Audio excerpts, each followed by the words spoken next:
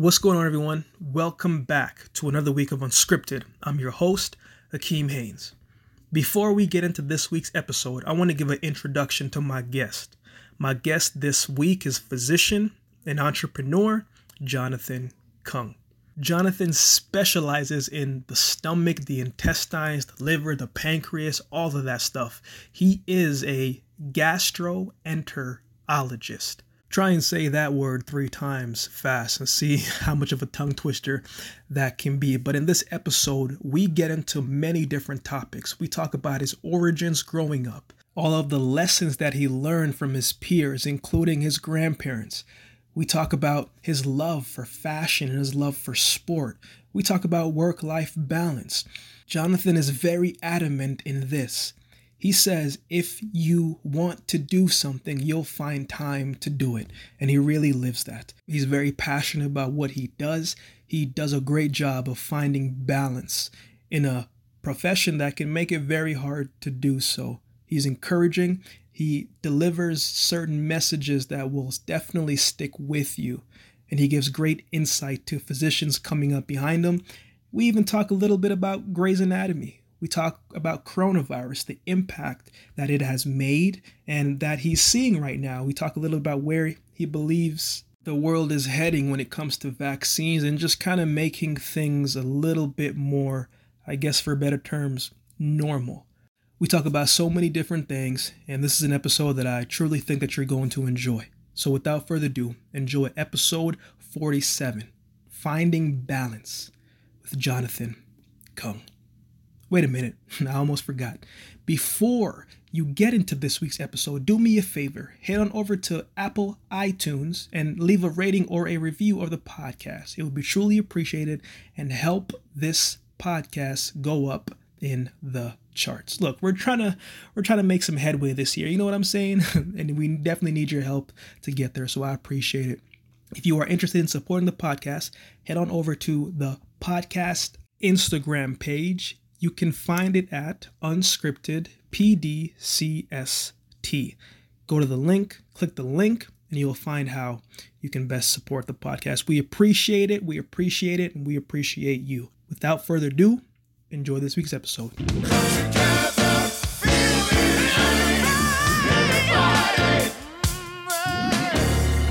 What's up, man? You can hear me? What's up, Akeem? How you doing, brother? I'm well, man. What's going on with you, man? Good, man.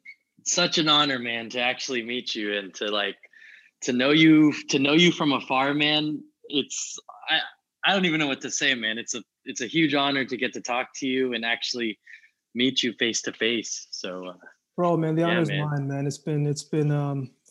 I have a bunch of questions that I want to get into and want to ask you, man. I think you're a person with many depths to you, and so I'm looking forward to this conversation, man. But before we start the main conversation, brother, I want to get your thoughts on last year, man. I think last year was, an interesting word to say the least, among many other things, man. But how did you stay in the right state of mind on a day-to-day basis, man?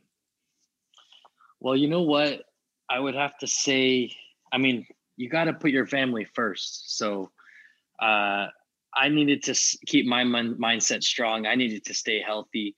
Of course, I am a physician, so it's important to keep my body strong for my patients. But I have to admit, my parents and my sister and my niece, they come, and my grandparents, they come first. So I needed to take care of them and help watch out for them. So I made sure to just eat healthy, keep my body strong, follow the proper COVID protocols, and because if I'm not well, then I can't be there for the family. And I think what drove me to stay focused was I needed to take care of myself first before I could worry about other people. And I felt I did a pretty good job about that. And I guess kind of my patients and my family kind of drove me to take care of myself. Man, I read a recent post, actually was last year before I took a little bit of a hiatus from the public eye a little bit, man, where you're talking about your grandmother and she passed away, man. It's sorry to hear that, man. But thank you. As I was reading that, man, I read something that really resonated with me. You said she lived a full life, right? Yeah. What what were some things that you took from her, man? Because I personally took a lot of things from my grandparents, man. What were some Yeah. things that she taught you, and what do you think it means to live a full life? So what mattered to her the most was family, the success of family. So when her and my grandpa was a journalist. She kind of held the family together. She held many different jobs. They knew that coming from China and Taiwan and moving to Manhattan back in the 60s and 70s meant she sacrificed her own career, but she knew the future would be better for her children, including my Mm, dad, my aunt, and my uncle. So I think leading a full life, it, you have to lead by example, which she did. She didn't speak any English. She brought them through. Uh, I remember my dad saying they connected through Paris to get to JFK, to get to New York City. And my dad's 70 now. He must have been maybe 10 or 11 at that time. wow. And she didn't speak any English, but she didn't give up, and she got my dad and his two siblings, my aunt and uncle, to the United States. And when the time came to decide whether to stay for her own opportunities, or to leave for her opportunities, which were better in Asia at the time, or to stay in New York, uh, her and my grandpa chose to keep the family together.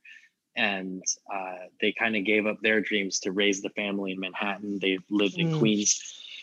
So and I kind of see that's how my dad raised me. He's we have our differences, just father son, but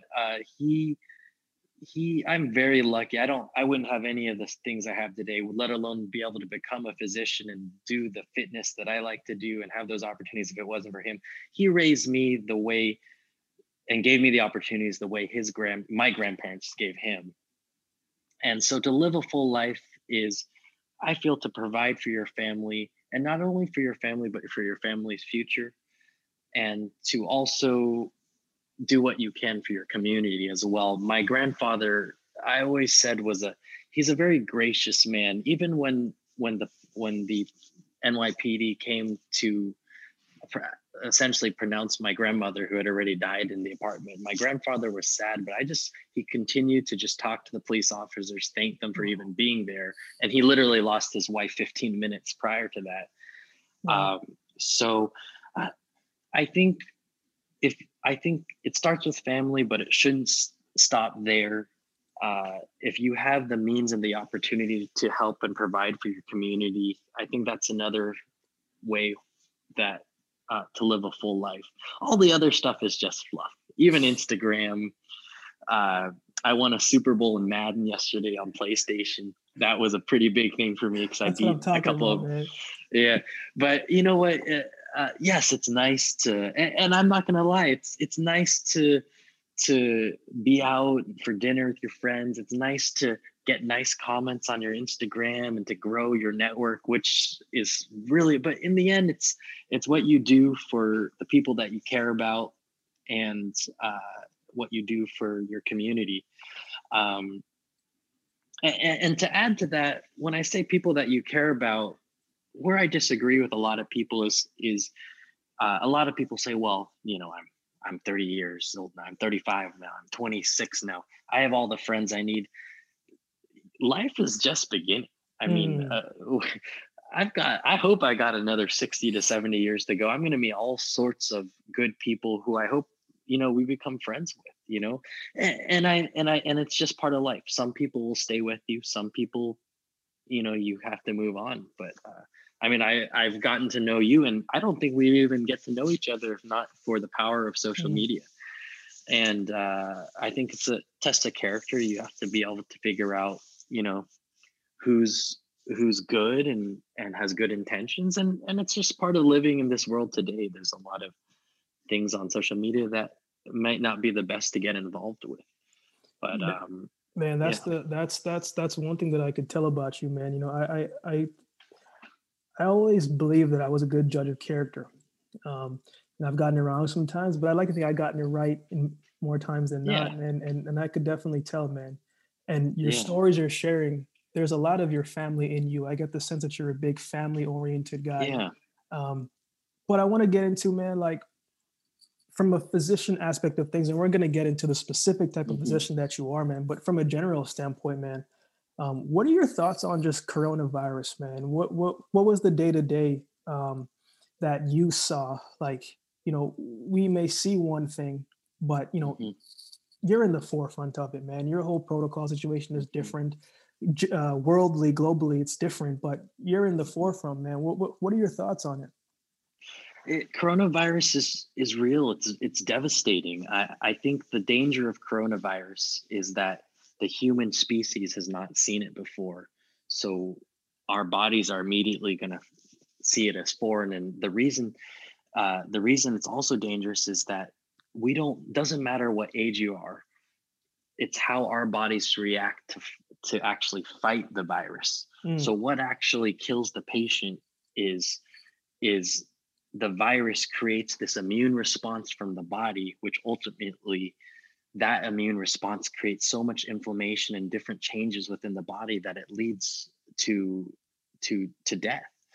And I think the scary part is anybody could get it, and we don't know exactly who's going to react to it. We've seen 25-year-old healthy men not do well. We've seen the stereotypical 86-year-old with yeah. diabetes not do well. And uh, it's it's so easily transmitted, especially via droplet. That's why we wear masks.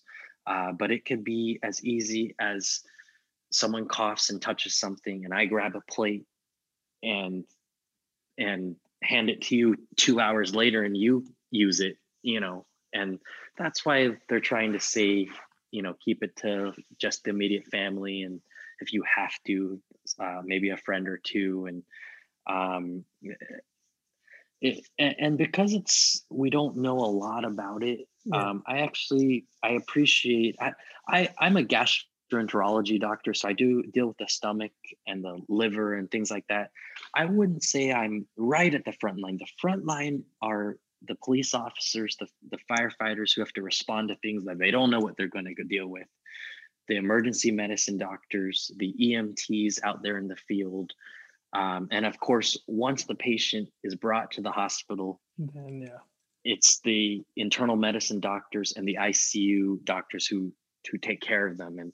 And a couple other doctors that people don't know much about are the actual ICU doctors are called pulmonologists. They're pulmonary lung doctors because yes, there's been complications from coronavirus that have killed patients for other reasons, but the main concern is uh, the way people's lungs respond to it. Are they going to have respiratory issues? And then that's why they go to the ICU for respirators. So I would say the ICU doctors, the infectious disease physicians, and um, the pulmonary doctors, they're right there at the front lines. They're most at risk to get the disease. So what I would say from my perspective is I found as a healthcare provider that I have to say that I wasn't right on the front lines. What it brought for me was a huge sense of gratitude to see people that I know from medical school, colleagues that have helped me, things like that, who are on the front lines. So one of my best friends is an infectious disease doctor. She's been working day and night fighting this thing. I have a lot of friends who were ICU doctors who got quite sick, who actually got the virus from working in the Mm, ICU. So as a physician myself, the biggest two emotions that uh, coronavirus, this whole pandemic elicited out of me was sadness for the people that we lost, and two was gratitude for the people that are fighting for it. And I posted recently thanking my healthcare colleagues, and not to take any away from them at all, but I also wanted to also mention that I think there's a lot of military and police officers who are in very dense areas, and if you call 911, they're not going to say, well, there might be coronavirus there, we better not yeah. head over there. So I have a friend who's an emergency medicine doctor who's right on the front lines, and her husband is a firefighter in Los Angeles. And um, I just have a very large sense of gratitude, because there's a lot of things that I consider myself general population in terms of all these things. And there's a lot of things that go on behind the scenes, I think, that people don't realize. The amount of danger that is by when a paramedic gets called for someone that's not breathing well, they just go. There's no what might be, are those people wearing masks? And then they bring the patient straight to the ER, and the emergency doctors are there, the nurses, all. And also, when I say physicians, I'm not talking about just doctors. I'm talking about nurses and medical students and ancillary staff like medical assistants and all those people.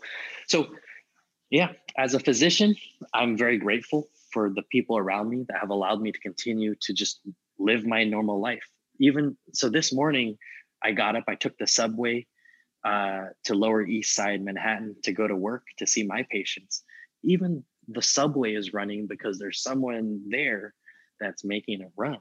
Yeah. And every night the subway closes, I think around 12 to 1 a.m. And that's because there's people, hundreds of people, probably thousands. They clean the subways at night, and then they get them back running again around 4 or 5 a.m. So I think in one of my recent Instagram posts, I talked about the fluidity of the United States. Yes, there's a lot of media talking about all the crap going on, like the Capitol, which was absolutely terrible. And there were fires this year. There was racism all over the place, as we know. And but America still kind of run, and where there was a lot of focus on other things, I think the real heroes are the people that just kept the country moving. And so I appreciate that. And yeah, I think gratitude would be the number one thing, sadness number two. A little bit of anger at times, but I realized that if you get angry at the people who won't wear their mask or are racist against African Americans or Asians, or anybody, it hurts. It hurts yourself to fight these people, because they're you get so angry and it eats you up inside. And these people, they're not thinking about us whatsoever. Exactly. Exactly. But I think advocacy is a very important thing, though. To be honest with you, Akeem, one of the things that affected me the most this year was seeing how much racism there was, that these people, you wouldn't even think unless something happens, and then they really comes out. There was racism against Chinese people. Didn't even matter if you're Japanese, Vietnamese, or Korean. Everybody is Chinese now. At the coronavirus. But I posted once or twice about it, in more to advocate, especially for old Asian Americans who are defenseless. But I know I'm getting kind of off track here, but I always kind of take a step back before getting really into these things, because I had the luxury of the first time, maybe one time when I was a kid, but that was far and few in between. But this is the first time I experienced racism against my ethnicity because coronavirus happened. But I feel there's been racism against other races, especially African American in the United States, which I shouldn't be so angry just because one thing happens in 2020 when people have been dealing with this their whole lives.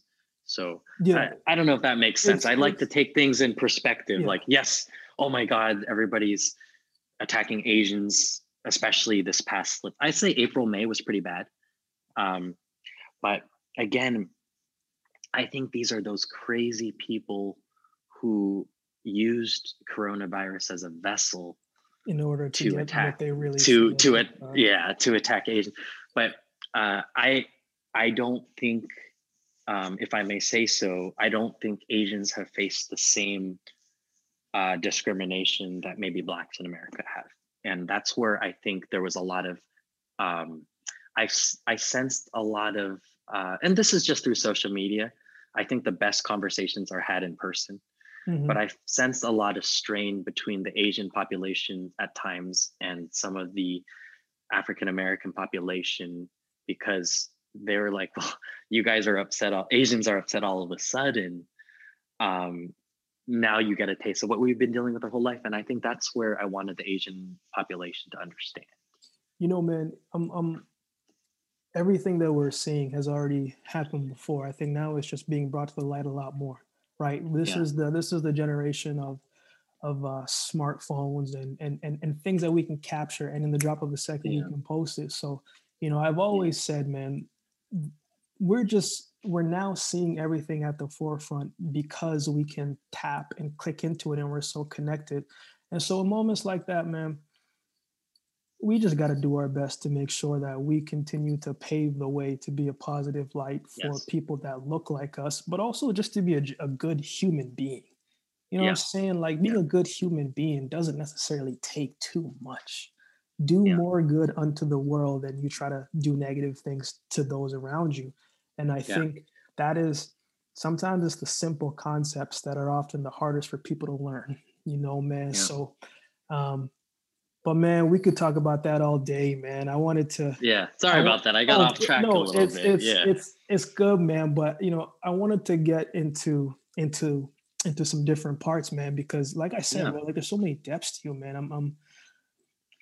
Let's go back to University of California, Davis, man. How did you get Yeah. started into the medical field? Was it something that you always Yeah. wanted to do? Like how talk me a little bit about that, and what was it like becoming a physician, because the hours are a little Yeah. bit different.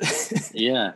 Yeah. No, people that know me well, even to this, they're like, John, we don't know how you even got to this point, because I'm 35 now. When I started medical school, I was 22 and a half. And I, how can you compare Jonathan now at 35, a Yep. practicing physician, to Jonathan 22 and a half, just out of college, going to Vegas, drinking with his friends? Not that he doesn't do that anymore, but how you can't compare. You're different than you were, I'm sure, when you were 21. Hundred You percent. know, so I actually went into Davis as a economics major. I wanted to somehow end up getting into business management, and I wanted to be a sports agent. Actually, Oh, okay. I yeah. At that time, the dream was, and when I was in high school, um, so me and LeBron James are the same age. So that's where we are. We're both 84 or 85. I think at that time, I don't even remember who else would have been. I think I would have been like the agent for like the Juan Wagner or something like that, like those Hey basketball players man, before. But anybody that gets into um, those fields, man, that's hey, you're not chopped liver. and to be honest with you, when I was getting towards the end of my college career, like halfway through junior year in college, I still didn't even know what I wanted to do. And most people, honestly, that are 20 don't. It seems old when you're 20, but it's so young now that I look back on it.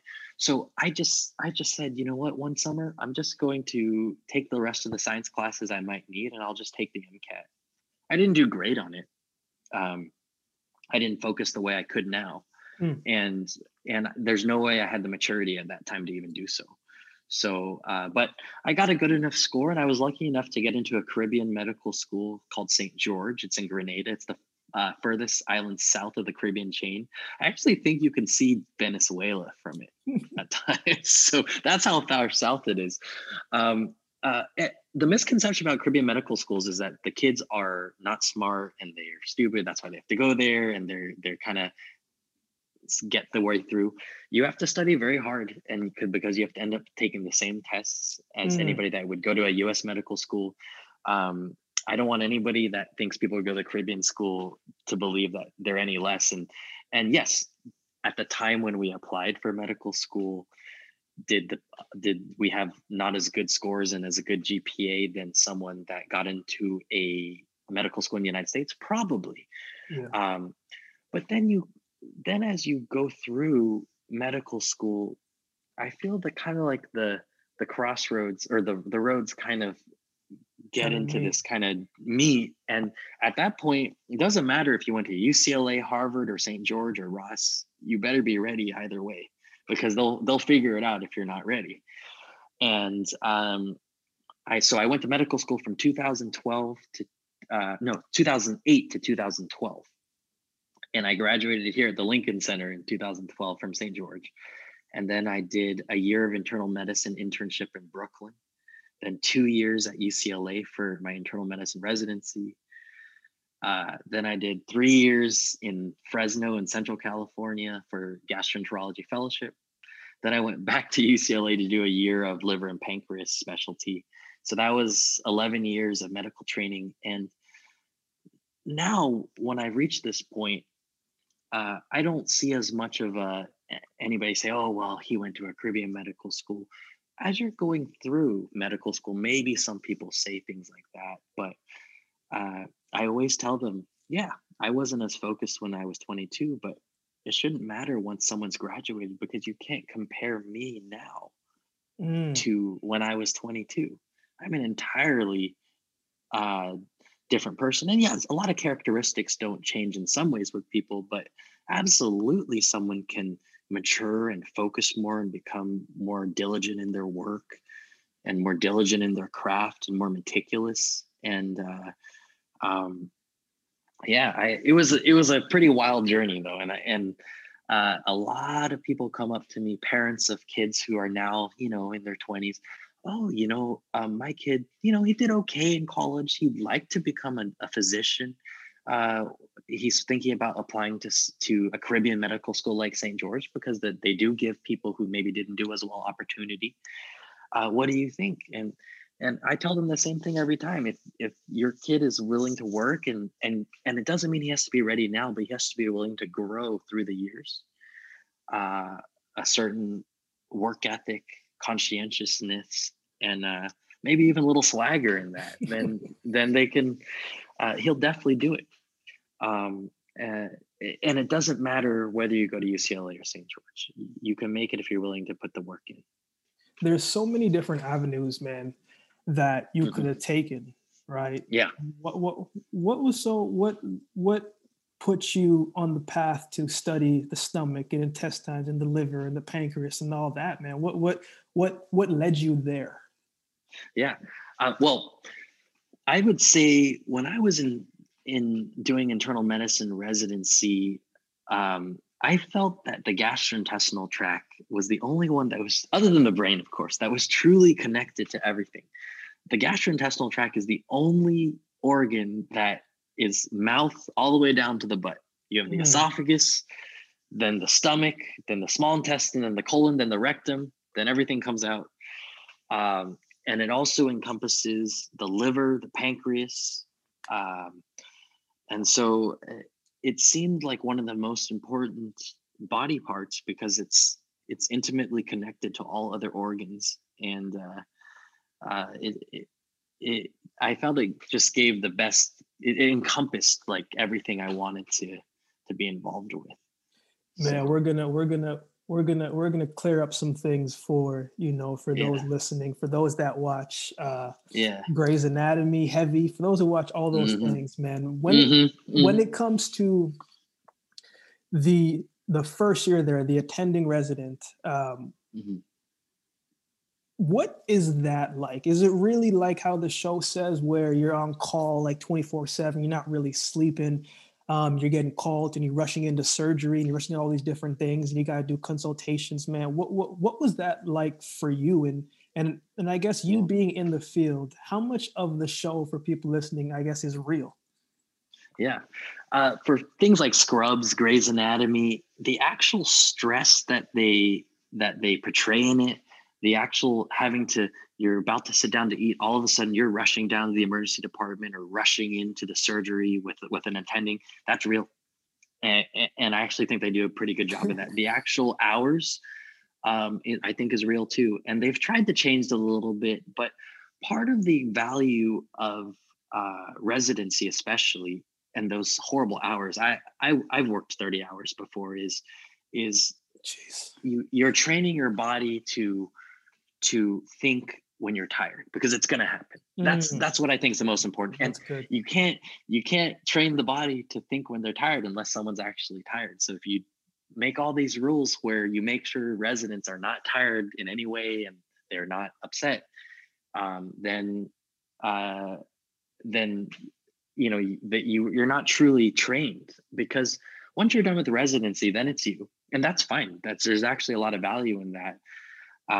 But I feel not just physicians, nurse practitioners, nurses, part of medicine and part of I think part of what we're trained to do is to make quick decisions, educated decisions under pressure when we're tired, scared, upset, or mad. Even when you're angry at a patient, you have to make the right decision. So residency is actually, I really, well, residency, the rigor and the hours, I think Grey's Anatomy and medical shows have done a good job of portraying. And but the misconception is that it's wrong. And I personally think it's important to train the body to be able to think under pressure.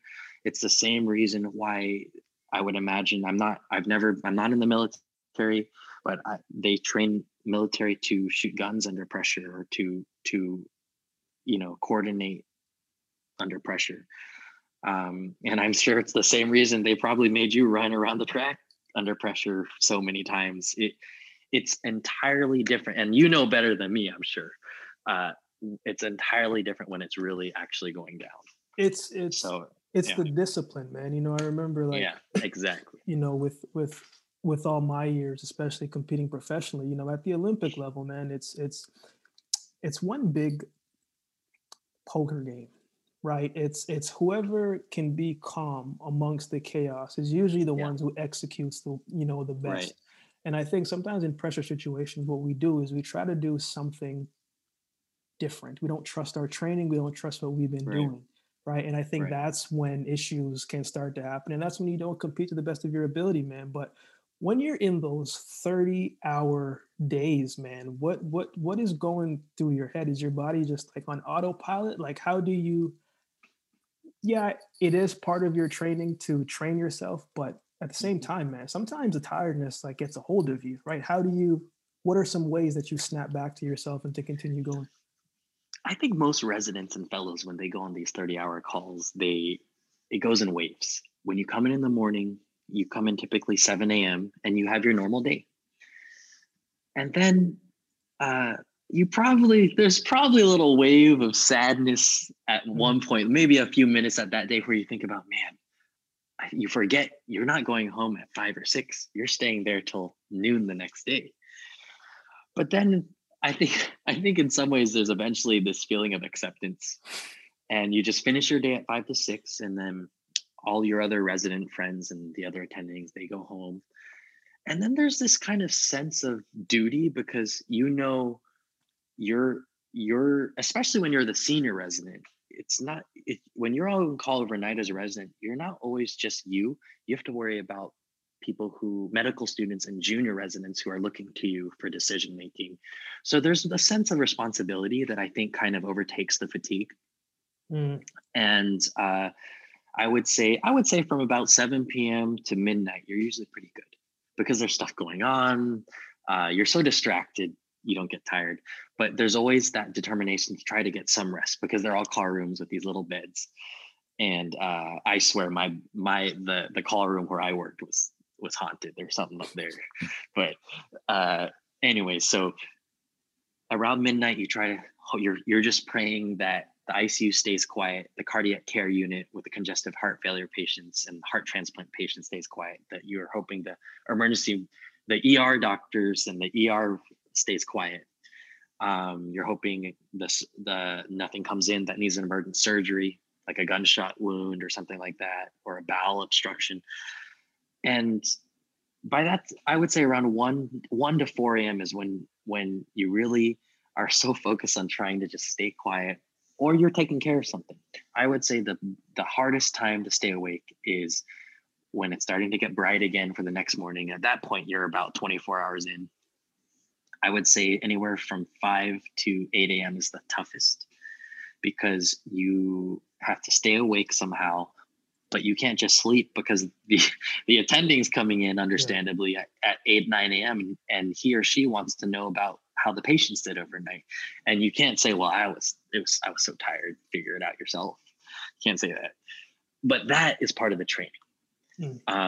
And you usually go through all the patients the next day with the attending from about 9 a.m. to noon or 1 o'clock. And then you usually leave the hospital about 1 o'clock. And you actually get a rush of energy when you leave because you're so happy to be done. And part of the nice thing is you're done for the day. So let's say I had an overnight call. Let's say I started Wednesday at 7 a.m., stayed overnight, and I finished Thursday at 1 p.m. I go home for the rest of the day. Residents are required to have the following day off once they're done. And I know the next time I come back to work, it's not going to be Thursday, it'll be Friday morning. So that's the little reward. Like you come in a day after. So you make it to the weekend. But it's not easy, but I think it's a choice that people make and they know it going in. Most people I think would say it's worth it. And it's really only 3 to 5 years at the most. And, man, obviously when a person comes into the hospital, it's usually not because of their own will. Usually something happens that led them to there, man. And we would always, as people in general, I'm sure you always want to make sure that they come in and they come in maybe not feeling so well and they come out figuring things out, and you can send them on their way. But obviously it doesn't always work like that, man. When something comes in and you have to give a patient a news that they don't want to hear, what gets you to be able to deliver the news? Because nobody wants to give bad news, man. But what is that process like for you? I truly believe, and it's not just limited to healthcare. I think There's a lot of jobs that require that. Delivering bad news is not easy, especially if it's a terminal cancer diagnosis, for example, or a family member has died or is probably going to die soon. I don't think it. I think there's going to be pain for especially for the family receiving the news no matter what. So the best thing is direct. You should be truthful and forthright and direct. I think the families deserve the truth, and I think that's another powerful tool that's I think learned a lot in medical school and residencies, delivering bad news and sad medical news. I always just tell the truth, and I think that's there's no other way to do it. I don't think. One caveat is, and I think again it's with a lot of other jobs is sometimes families prefer not to know the news, and they have a right actually to not want to know. So you always have to make sure you know who you're talking to and who's in the room. It's easy if you see the patient's, let's say, wife in the waiting room, to go straight to her and tell her things, but you don't know if there's a brother-in-law or a distant cousin that's also sitting in the room. So I think it does kind of walk a fine line with patient confidentiality and HIPAA and things like that. But once you've identified that you're talking to the right people who do want to know the news and that the patient wants those people to know the news, then I personally, I always tell them exactly what I think is going on and the truth. And it's important to respect all faiths and religions. A lot of people, I've encountered a good number of patients who scientifically, I felt the patient probably didn't have much time, but the family didn't want to believe it and chose to hang on to faith, and you have to respect that. But they still deserve to know the scientific truth, because that's why people come to the hospital, is to have, I guess, physicians and healthcare providers' opinions based on what they think is right. So I think it's important to deliver the truth and respect all cultures, because everybody takes it differently and believes things will change differently. Man, this is the there was one thing that when I first started following you and just keeping up with you and speaking with you, man, is just the amount of hats that you wear. And I know in your profession, not just in your profession, but other professions too, as well too. I think we're all trying to figure out work-life balance, right? Trying to understand Right. what is too much, what is too little, what is the right amount. But from what I've seen, man, you're still able to go out and to be active, play sports. I Hmm. know you're big into fashion. I know you're big into. Hmm.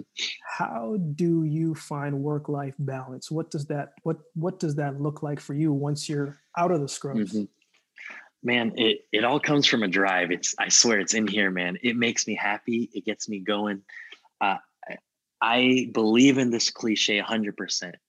If you love something and if you like something, there's time. There's always time if you make time. And it's the same thing that I believe in dating and relationships. If someone wants to see you, they'll see you. There's no such thing as, oh man, I might have to go see my mom this weekend. I might have to hang out with this friend. Maybe I'll talk. If someone wants to see you, they will see you.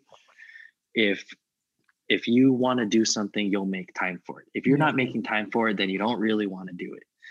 I work hard as a physician. That patients come first. Family time comes first. But man, I love high intensity training, fitness, working out. I'm a good soccer player. I love football, basketball, everything.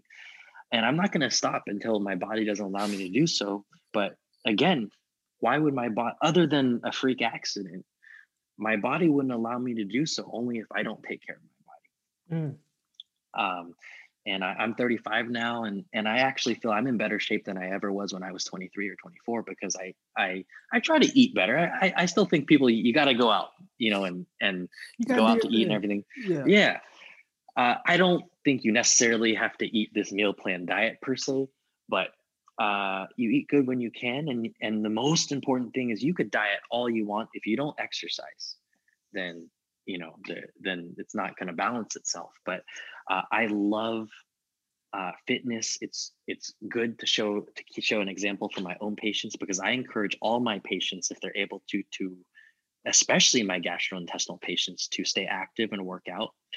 And I've said time and time again, I don't care what you do to move your body. If you don't like running on the treadmill, if you don't like lifting weights or playing soccer, but if you like playing laser tag, go play laser tag. At least you're moving around.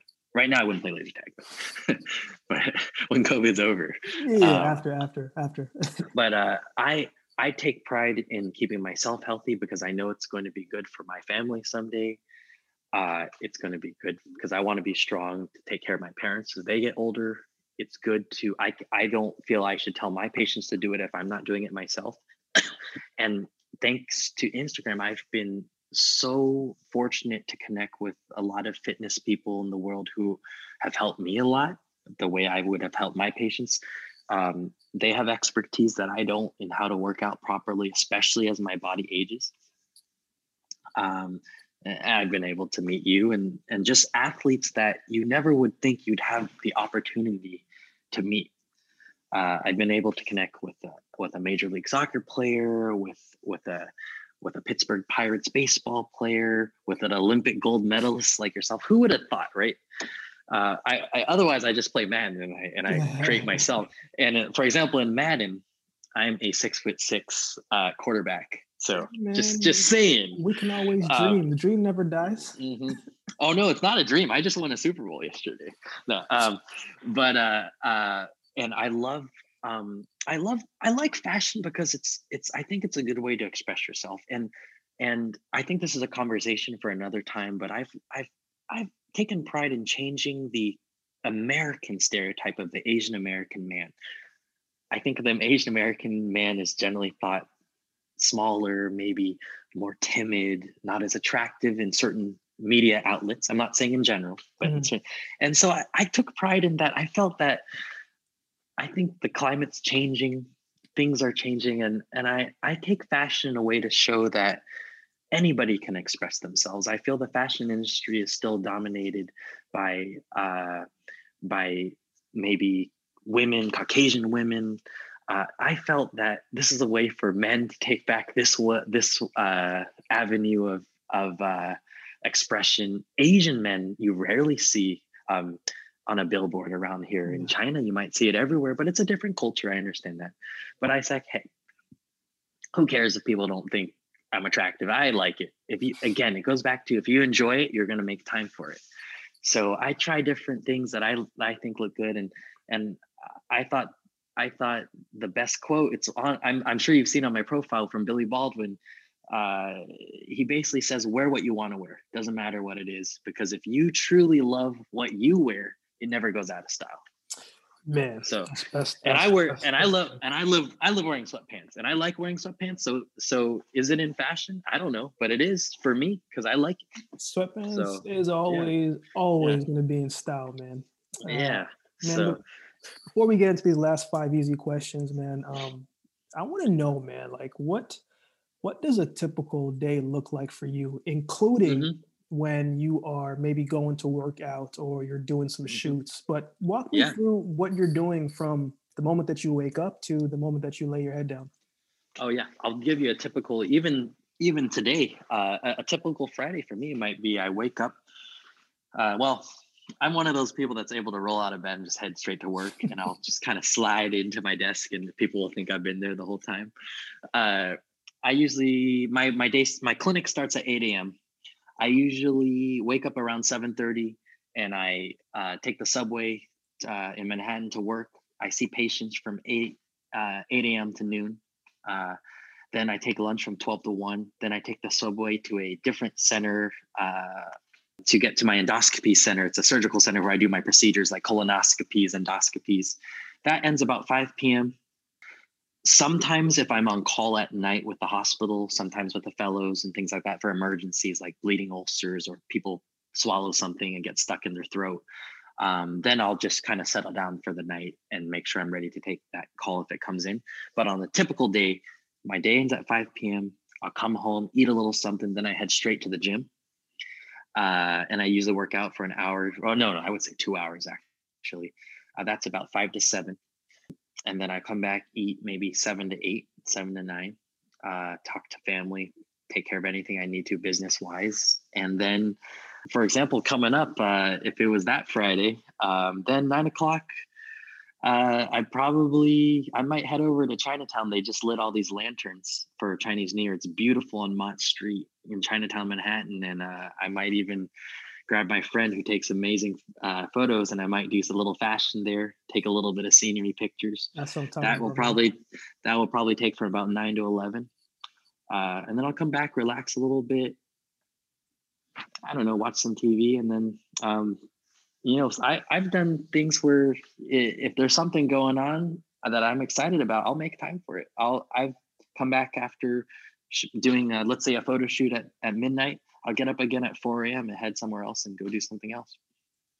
And I'll find time to rest, but I budget. I think it's important to budget your time. And once I'll be tired sometimes going to something, but once I get started, I'm actually don't feel tired anymore. And that's how I know I enjoy it.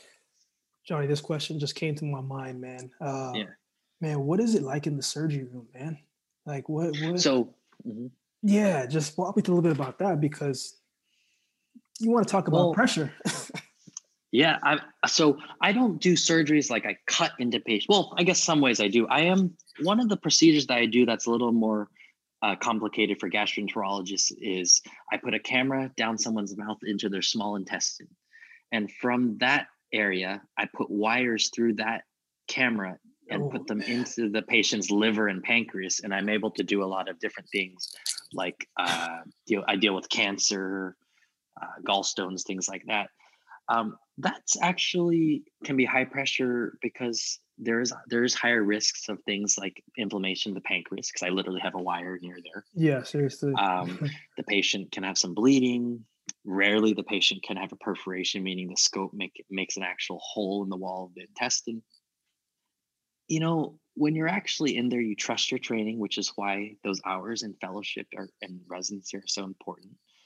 And you do what's right for the patient. And what I've learned over time doing a few years of very complex procedures is I pretend the patient is my parents. What would I do? And uh, it's never something, if you should never guess. If you don't feel comfortable doing something, you shouldn't do it. But that comes with training and experience. You kind of get to know what you feel comfortable with doing and not doing. Never rush, never get angry. And these are all things that I find are the same things I bet they're teaching NBA rookies and NFL 100%. rookies. Yeah. Yeah. If someone pushes you, don't push them back because you're going to get the flag, you know. And I think one of the best things about healthcare is, at least in my experience, is you're never truly alone. I've been in situations where, because in residency and fellowship in those 3 to 6 years, you can't possibly be presented every scenario. Absolutely. So troubleshooting is a huge skill that is developed partially in training, meaning residency, medical school, and fellowship, but is honed through the years of experience. And I don't think that ever stops because there's always going to be a new complication. So I encountered a couple of complications when not complications, but a couple of things where something happened. I said, I'm not sure what I would do in this situation because I never encountered it in residency. So I called one of my colleagues who has more experience, and there's always someone there to help. There's a lot of nurses in the room. There's a lot of x-ray techs, operating room nurses, things like that. And it's always important to keep your cool because everybody kind of feeds off one person. And usually it typically is the physician that's in the operating room. Yeah. Everybody's on even ground. It's not to say the physician's the boss or anything, because they're not. It's just if I start being irritated, everybody else starts being irritated. So that's a skill I've had to learn with. So I think the biggest thing is there's high stress situations, but just like you would if you're a chef in a kitchen with a lot of sous chefs, or a coach, or the captain of a football team, you have to keep your cool. And you have to learn that if you keep your cool, you're not doing it for yourself or the staff, you're doing it for the patient. Yeah. But some of the high stress things that you see on ER, on TNT, or Grey's Anatomy, yes, there's some dramatization, but it's real. And I felt it myself before. And just to quickly go back to those TV shows, some of those relationships, those are real. I'm not going to mention any names or facilities, but that stuff is real. Yeah. And you know what? It's human nature. Absolutely. What are you going to do? And the arguments are real. And the crying is real. And I think there's just no cameras there. Yeah. There's no cameras in these hospitals, but I think where I would argue is that there's criticism of that happening in the hospitals, but we're talking high stress situations, high emotional situations with people who spend more time with each other than they do with their families at times. Yeah. And it goes back to human nature, where we have to understand certain emotions and things like that. But the OR is a stressful place, and you'll be surprised. I've seen it as doing surgical rotations and doing surgeries as a gastroenterologist in the hospital. It's high stress in there because you want what's best for the patient. But the moment everybody leaves the operating room to wash their hands, the air is less thick. Everybody takes a deep breath, and there is a sense of calm afterwards. So I don't know, people might not agree with me, but I think the TV shows dramatize it actually quite real. Those emotions are real. Yeah, man. I'm learning a lot, man. I know I was trying to do some research on, what a gastroenterologist is, but I'm just like, what? Let me take a step back and just figure it out as I ask the questions, man. Because I just think the human anatomy is so interesting in so many different ways. Like, it can be so strong, but so weak at the same time in different ways, man. But man, let's get into these last 5 questions, man. 5 questions I usually ask everybody in different ways. Question 1, man, if you were trapped on an island for a week, what are 3 things that you would bring with you? And that doesn't include food and water and things like that, right? No, you got to hunt for yourself, man. You got to wash your own clothes. You got to do all of that. All right. I'd probably have I'd have some kind of a weapon. I'd probably want to go with a sword or a spear because I could have a gun, but eventually I'd run out of ammo. But I need something, like you said, to hunt. I probably could figure out how to find water. Well, then if it's on an ocean, ooh, okay. If I'm trapped on an island, I'm going to be kind of medical here, but I'd probably get one of those things that can convert salt water to fresh water to drink, be able to drink, because I want to live. Third thing would be, honestly, it'd probably be my iPhone with my iPods, because then I have pictures of family and friends to keep me going, and I can listen to music. And that iPhone comes with a portable charger. Question 2, man. You're hosting a dinner, and you can have 4 guests, past and present, man. Who are 4 guests you would have?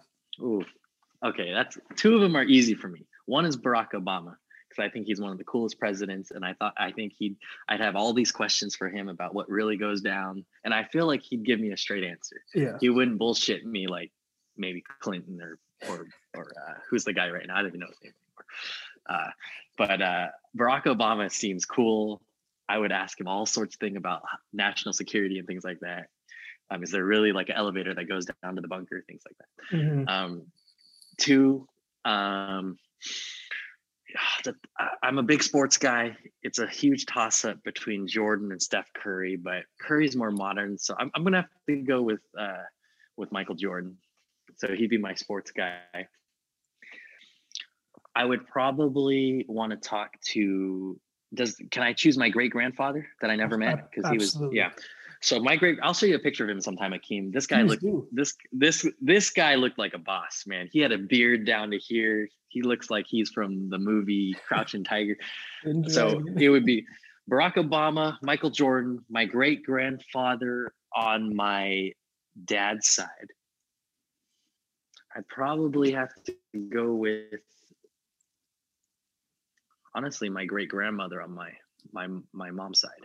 So man, two great grandparents. Yeah, that'd be an interesting conversation. Yeah, those 4. Yeah. Question 3, man. You know, I'm a firm believer, and you know, we've kind of briefly talked about it before, man. You have to pour into yourself to be what you need to be to everything else around you, man. What is one thing that you do for yourself every day? Like one thing you say that, like, you know, I got to do this today. To be honest with you, I think one thing that I've worked on for a long time is patience. I didn't used to be the most patient person. And I think patience encompasses meticulousness, diligence. I needed to, and it also encompasses having a good temper, things like that, having good temperament. So I think I've matured a lot, which has allowed me to hone that characteristic, which is why I think people can change. People say, oh, you are who you are. These are just the characteristics you have. People can grow. And I think patience allowed me to grow as a physician, to grow as a person, to be a better family person, to be a better son, better brother, and a better doctor, and a better friend. So that's something. I still wake up every morning, and before I go to bed, I do pray a little bit. I always, it's just my personal beliefs. I always thank God for allowing me to become a better person. And I've said that, I've prayed that same thing since I can remember, since like maybe 7th grade. I thank him for allowing me, him or her, I guess, for allowing me to become a better person every day. And for me, I always wake up saying, you know what, no matter what happens, you have to take a step back, be patient, think about things through. And you know what, one thing I forgot is always be good to people. You never know what's going on. I've been guilty of it sometimes, where maybe I wasn't, you know, as kind as I should have been to someone that I didn't know when I was younger. And there's been times where, you know, maybe I was going through something and someone wasn't so nice to me, and I'm like, man, they have no idea.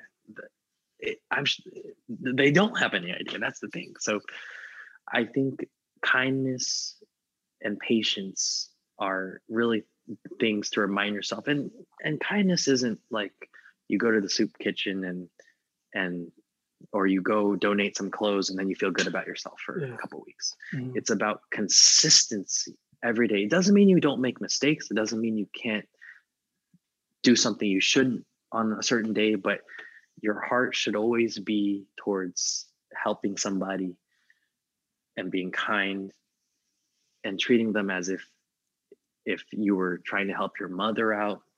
And it's not easy. It's not easy. So I think, yeah, those are the two things: kindness and patience. And I've always been a kind person, but there's been ways that I could have improved and continue. There's ways that I'm continuing to grow. Yeah, I mean, and I think man, that's a lot of people.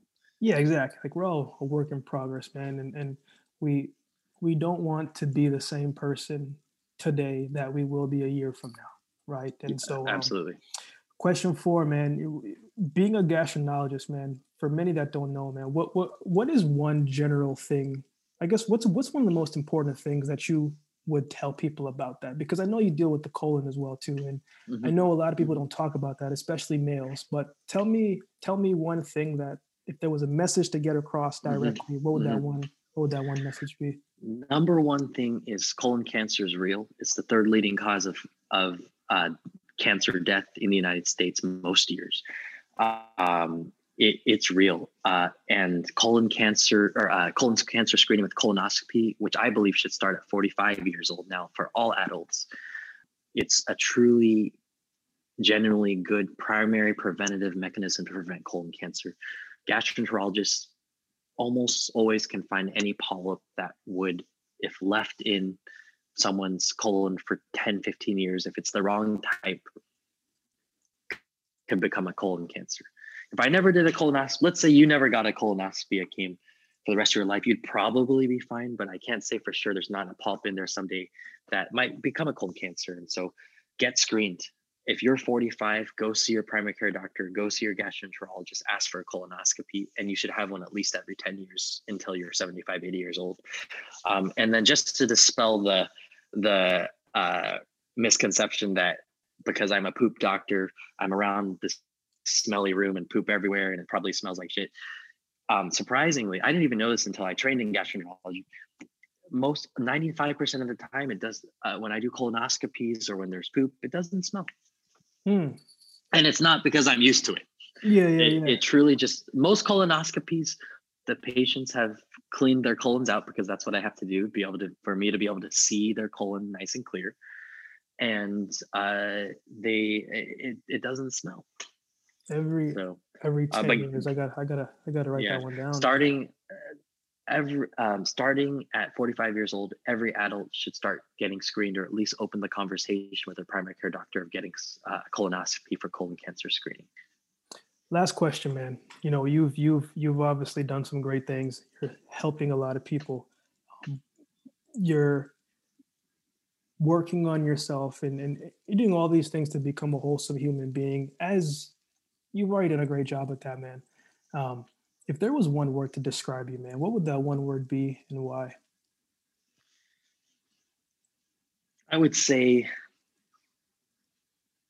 I was going to say the two would be excited and hopeful. If I had to choose one out of those two, I would say excited. I'm excited for me personally. I'm excited for what lies ahead for me. I'm going to continue to become a better physician, gain more experience in the media world, improve my fitness. I've already connected with so many good people. So I'm excited for myself, for the relationships that lie ahead for me. I'm excited for healthcare because I'm hopeful that, well, I shouldn't say hope. I'm excited that this pandemic should end, hopefully in the next couple of years. I'm excited for everybody to get their vaccine. I'm excited for what the world will look like after we're out of this. I'm excited for the new presidential administration in some ways. I'm not excited about the taxes they're going to probably impose on us, but I'm excited for this new change because the past 4 years haven't been great. And I do think that a lot of things start from the top. And it's one thing to actively speak out against something. It's one thing to stay silent. And I think there's a lot of cultural acceptance that needs to continue.